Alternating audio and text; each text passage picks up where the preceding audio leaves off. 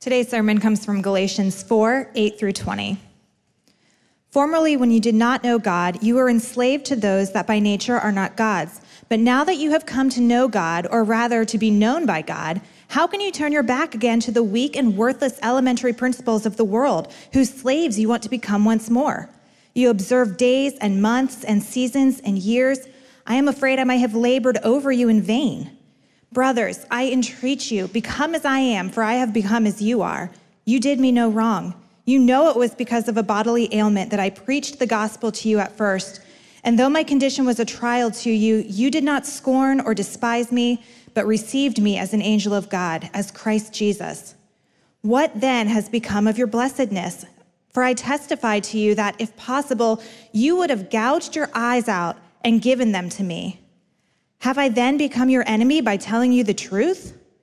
They make much of you, but for no good purpose. They want to shut you out, that you may make much of them. It is always good to be made much of for a good purpose, not only when I am present with you, my little children, for whom I am again in the anguish of childbirth until Christ is formed in you. I wish I could be present with you now and change my tone, for I am perplexed about you. So the year was 2000. It's 2000. And there was a scientist by the name of William Walsh. William Walsh took the strands of hair from Beethoven's body that were collected and they were saved. And he ran an experiment on Beethoven's hair and found out that in these strands of hair, his body contained more than 100 times the amount of lead that any person's body could contain. 100 times more than what our body needs. Now, through this study, they were able to find and trace back where this substantial amount of lead came from.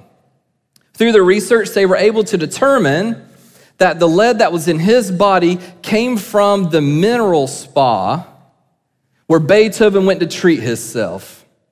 Could you imagine wanting to go on your spa day and have a treat yourself day, and then that spa was killing you slowly? You had no idea.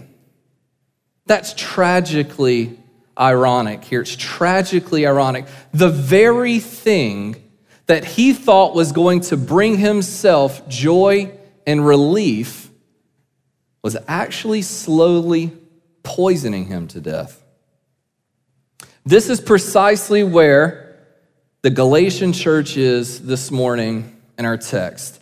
What they were doing is they were listening to these Judaizers who were trying to improve upon the gospel by adding all these Jewish rules and regulations on top of God's grace to be good Christians.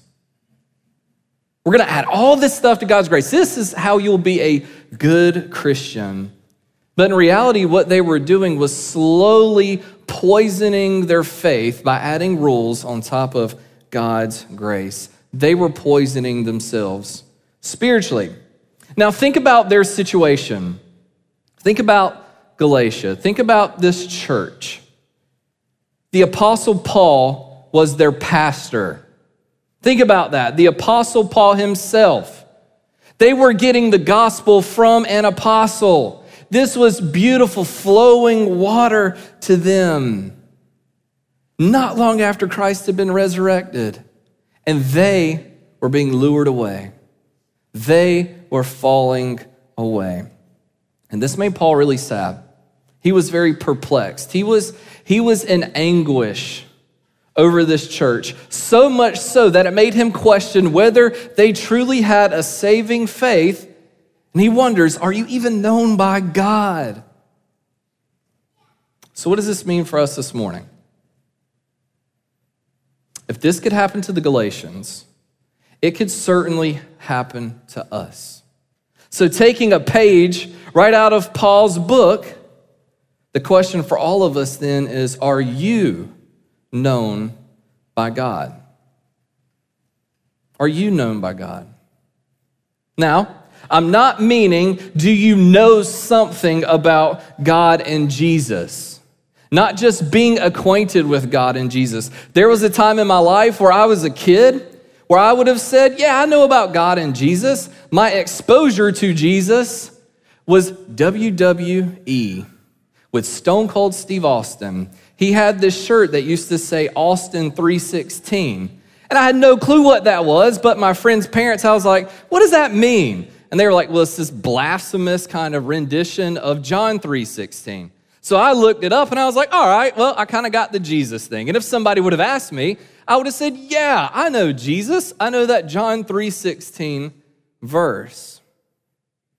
But that's not what Jesus is getting at. That's not what Paul is getting at. If you remember back in Matthew 7, Jesus says that there's going to come a day when a lot of people are going to meet him and they're going to say, but Jesus, I knew you.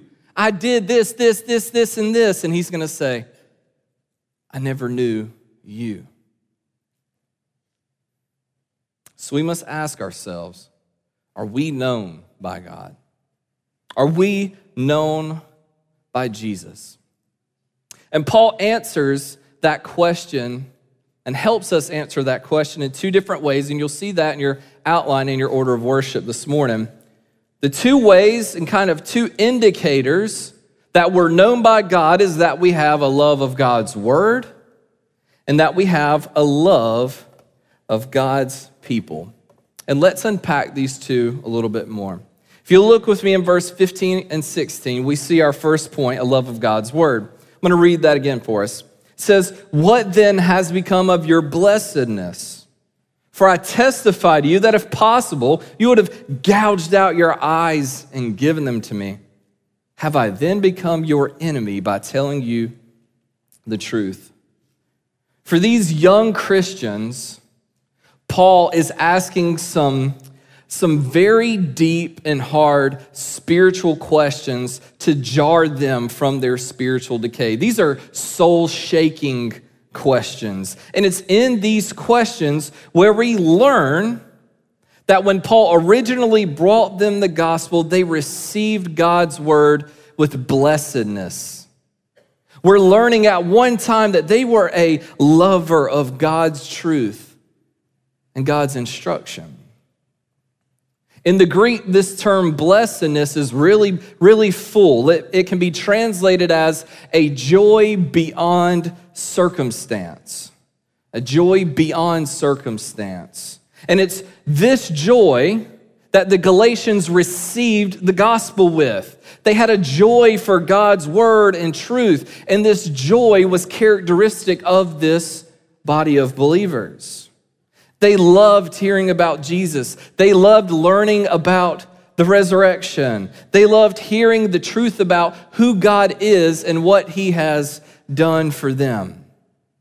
They loved God's word. They had a joy for it.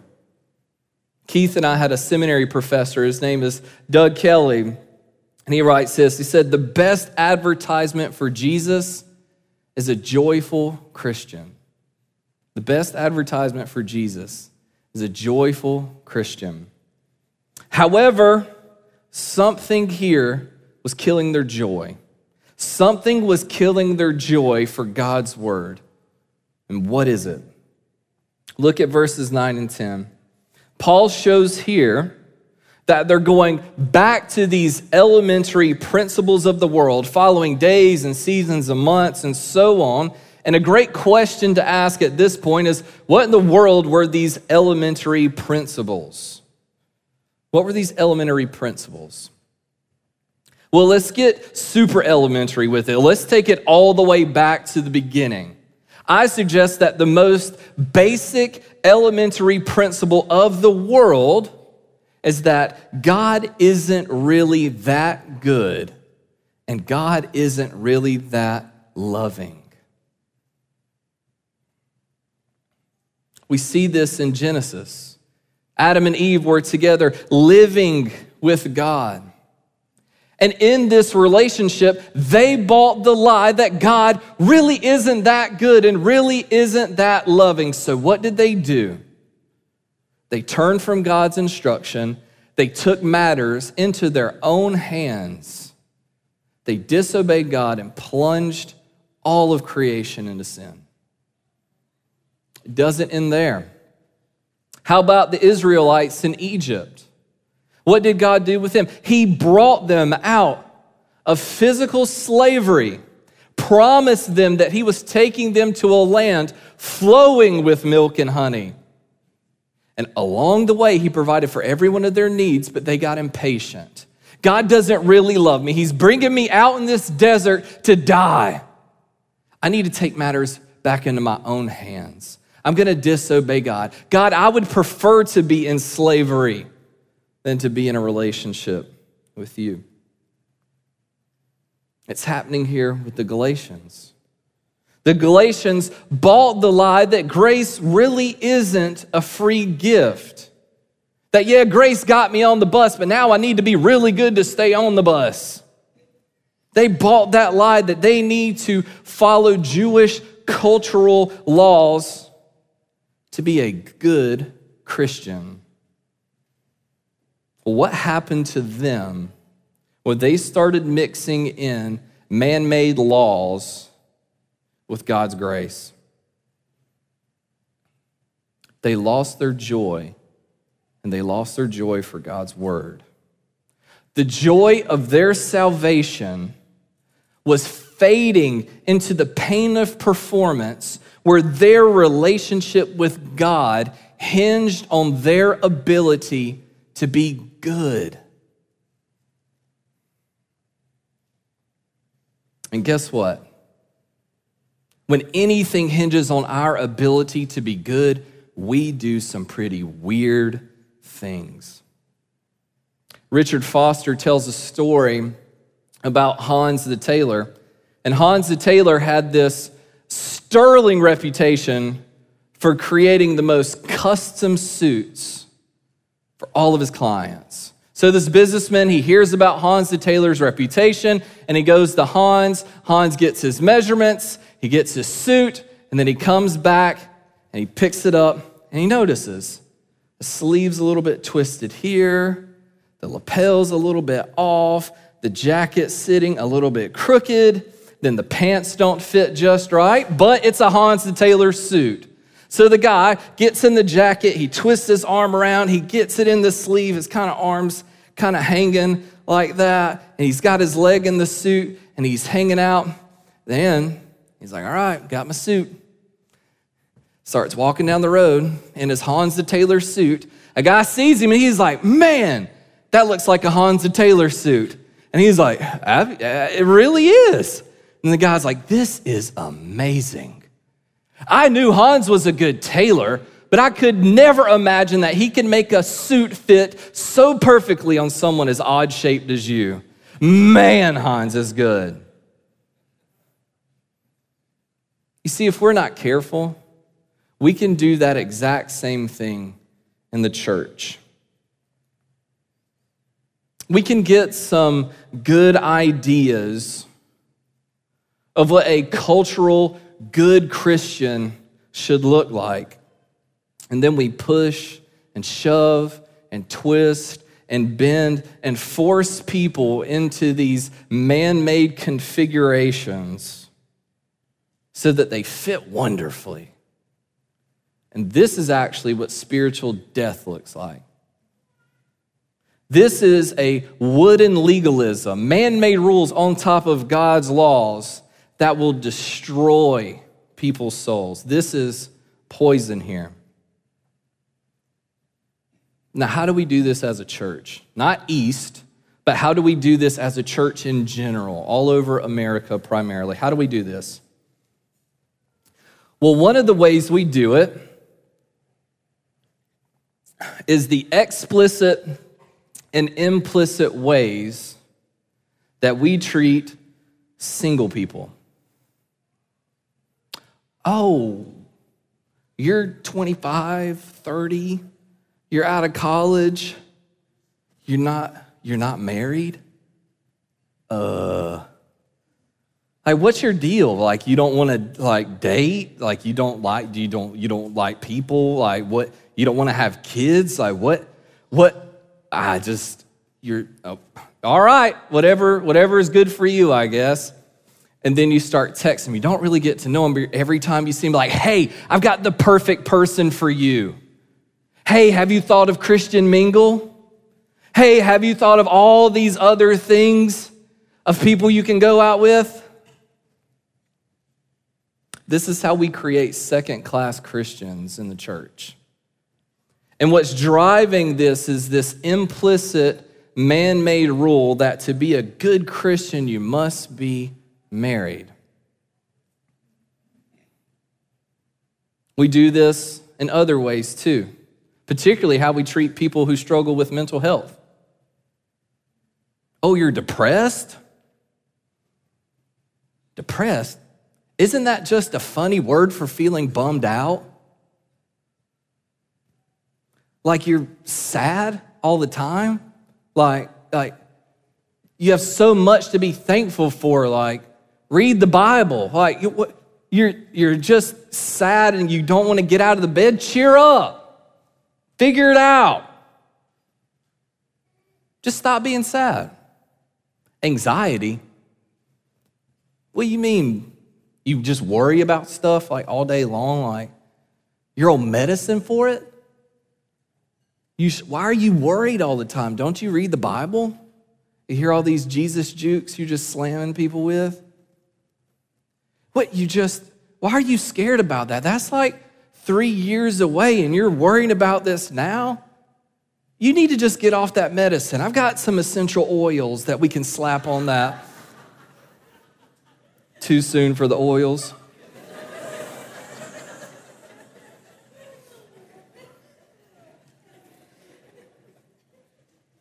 But you see, as funny as that is, and I love essential oils,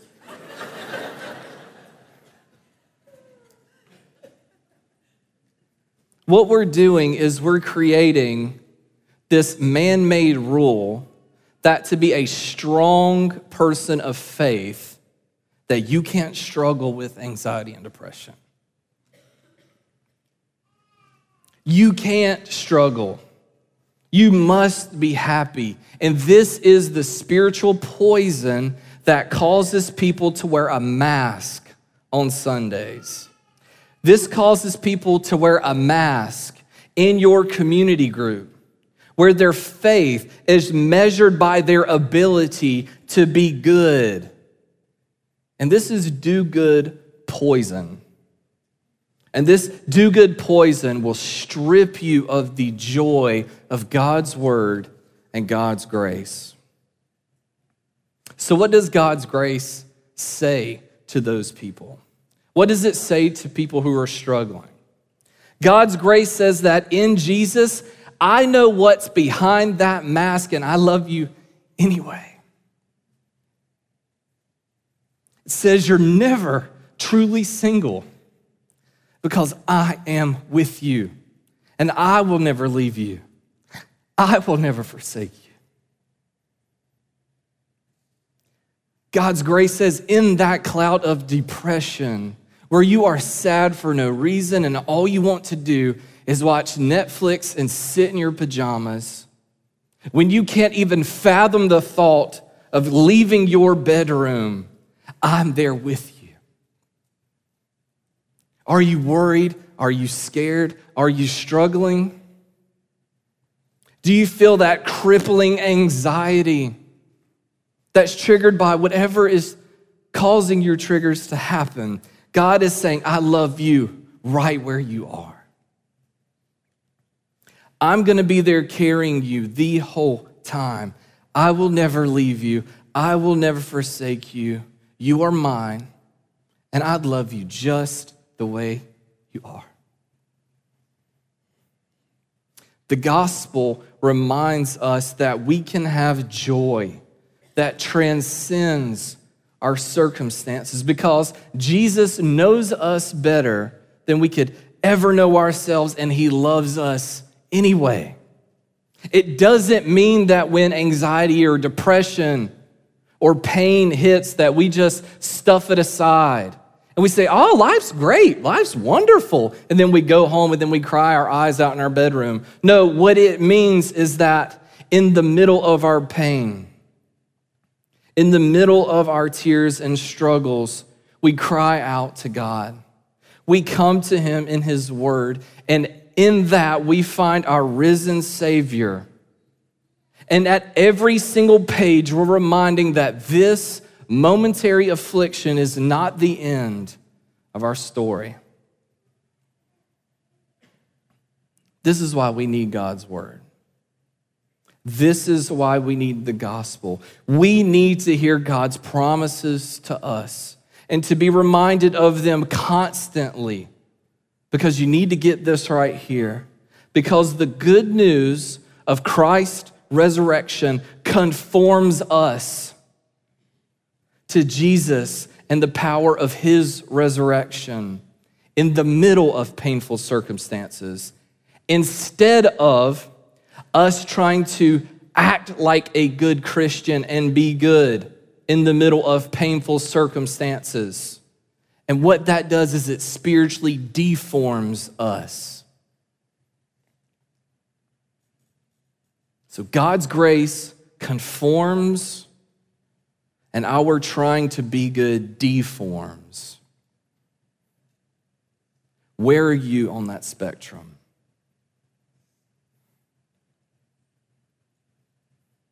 That's the most important question that you can ask. Are you trusting in God's grace and grace alone, or are you trusting in your own self-performance?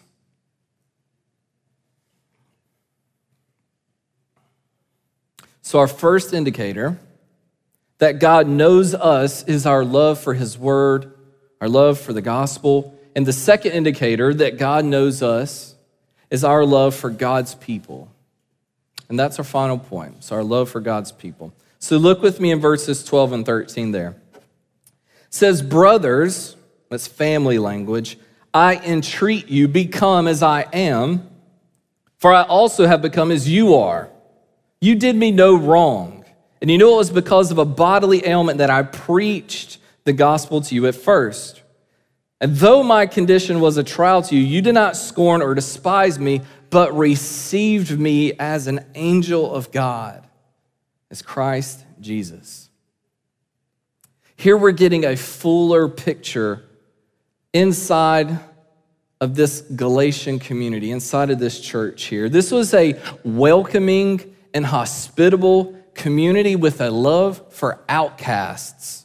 They loved outcasts. You'll notice Paul describes this bodily ailment. And culturally, this bodily ailment would have made him worthy of scorn, despise, and rejection. We don't really know what that bodily ailment is. There's been a lot of writing about it. Ultimately, we just don't know. But whatever this ailment was, in first century Greco-Roman life, this ailment would have been a sign that you were cursed by the gods, that you were possessed. And their reaction to somebody like this was when they would see him walking down the street, they'd spit at him. And they would shun this person. You have no place with us. You don't need to bring that up in my cul-de-sac. We are not having it, Paul. But not with the Galatians. Even as haggard and unsightly as Paul was, they welcomed him like they would have welcomed the risen Jesus. That's a huge compliment. Not only were they hospitable, but they were extremely generous with Paul as well. Look at verse 15. It says that they would have gouged their eyes out and given them to Paul. And this was just a graphic first century phrase for meaning they were holding nothing back from Paul. What was theirs was Paul, all right? So what are we learning here? We're learning that when the Galatians were drinking from the spring of God's grace and freedom, they not only loved learning about God and growing in his word, but they loved each other and others and outcasts really well. They had this beautiful balance between loving God's word and loving God's people. And that's a wonderful thing to have. But sadly, just like we saw earlier, the decay that doing good had on their joy for God's word, it hurt their love for God's people as well. Look in verse 16. You'll notice how Paul is now becoming their enemy. Verse 17 tells us that they were being closed off and shut off from the rest of the church, from the rest of God's people. Their once vibrant hospitality was turning into this hostility. And they're turning away from Paul, who loved him like a family member, even relating it to childbirth. This is not to do away with how painful childbirth is. This is the love that Paul had for this church. That sacrificial, painful, long-suffering love. They're turning. So what we see is that it's really easy to love people with masks. It's really easy to love good Christians. It's really easy to love in very superficial ways other superficial people. Those relationships where it's just cokes and jokes, or a modern day application of that, LaCroix and laughter, right? It's real easy to be real surface level with a bunch of fake people when everybody's faking it. It's easy to love people who haven't encroached on your physical and mental energy. It's easy to love people who haven't caused you pain or great hurt. But we also know that it's really, really hard to love God's people when they hurt you terribly. When they wound you, when you feel like there is nothing else in me that I can give that person. Corrie ten Boom was a Dutch Christian who during Hitler's reign of terror was taking in and housing many runaway Jews, many runaway people. She was eventually caught, and she was sent into various prisons and concentration camps with many of her family members, her sister Betsy being one of them. And inside of these horrible living conditions, Betsy and Corrie were able to steal a Bible.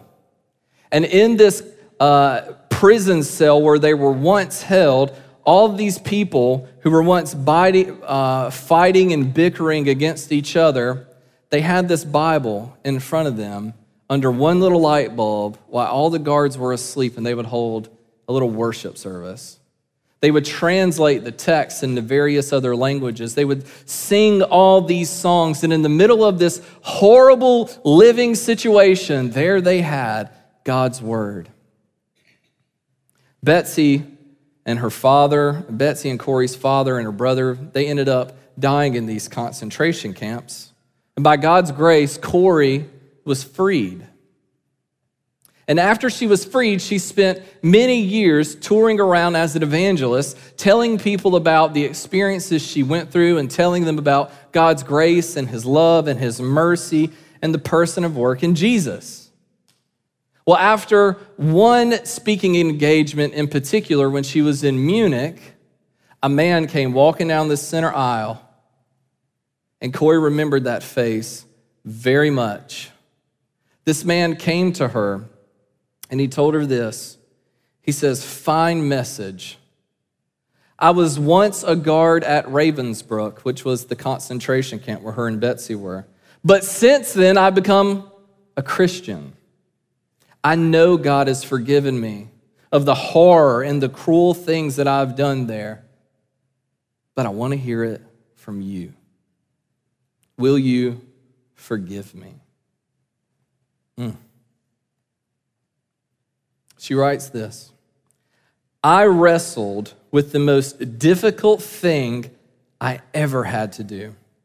His face brought back the huge room with harsh overhead lights where Betsy and I with other women were beaten and mocked by this man who was responsible for her sister's death. She writes, I know that I must forgive those who have injured me. She had to remind herself in this moment now that forgiveness is not an emotion, but it's an act of the will. And she prayed this prayer, Jesus, help me. Jesus, help me. I can lift a hand. I can do that much. But you're going to have to supply the forgiveness. So in this moment, she says, I lifted my hand, and this feeling started in her shoulder. It raced all the way down her arm, and it sprang into their joined hands. And she writes this, a healing warmth seemed to flood my whole being. And she said in tears, I forgive you, brother, with my whole heart. She said she had never known God's love so intensely as she experienced in that moment. And she writes this, but even so I realized it was not my love. I had tried, and I didn't have the power. It was the power of the Holy Spirit in me. She tried, she couldn't. It was the power of the Holy Spirit in her. What we see from this example with Corey's life is the answer to the question I asked earlier. Does God know you? Does God know you? In verse 19, Paul says that if Christ is formed in you, meaning if Christ dwells in you, your life will resemble more and more the life of Christ, and it will work out like it did here with Corey, where you find God's word to be the source of blessedness, joy that surpasses circumstance in unspeakably difficult circumstances where there's no joy to be found. Not only that, but if Jesus is formed in you, you will love God's people, even outcasts. Even when forgiveness and love seem almost impossible to grant. So where are you this morning? If you're here and you realize you've been trying really hard to be a good person, you may even be here because, like me, you spent years sitting in a church trying to impress someone else. And you realize that I can't do this much longer. If that's you this morning, I encourage you and invite you to come to Jesus this morning. Through faith alone, even the size of a mustard seed, to cling to him this morning and find the joy of forgiveness apart from your works, but only because of Christ's work.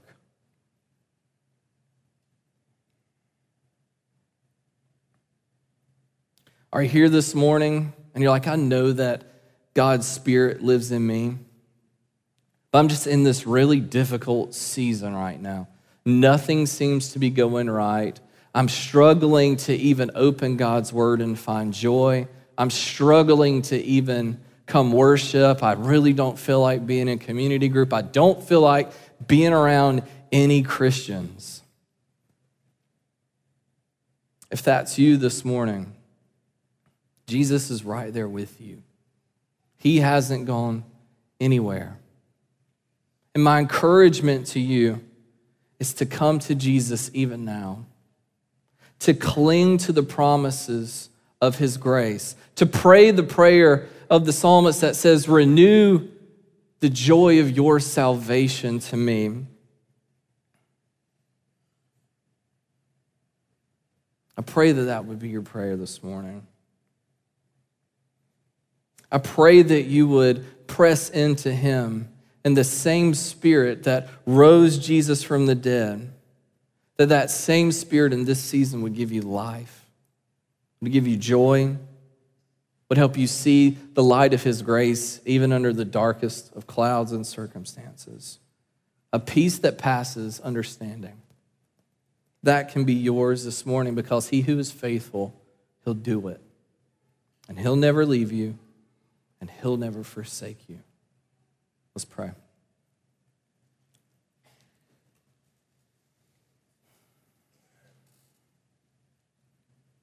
Father, although many of us, by your grace, are not currently in concentration camps, we're pressed in on every side with expectations from others, from ourselves, from the world. We hear the voice of Satan in the background saying, you're never good enough, you'll never be good enough, you'll never be good enough. He reminds us of our failures. We're our own worst critics. And because of this, we turn inward on ourselves. We start drinking the cup of the poison of self-works and self-help. And God, it's killing us. Would you, by your Spirit, start a revival in our souls? Would you renew the joy of our salvation? Would you help us to come to you in your word through prayer, through worship, and to find you there? The one who cries out, it is finished. Help us to cling to that promise. Help us to cling to the fact that no one will ever be able to snatch us out of your hand.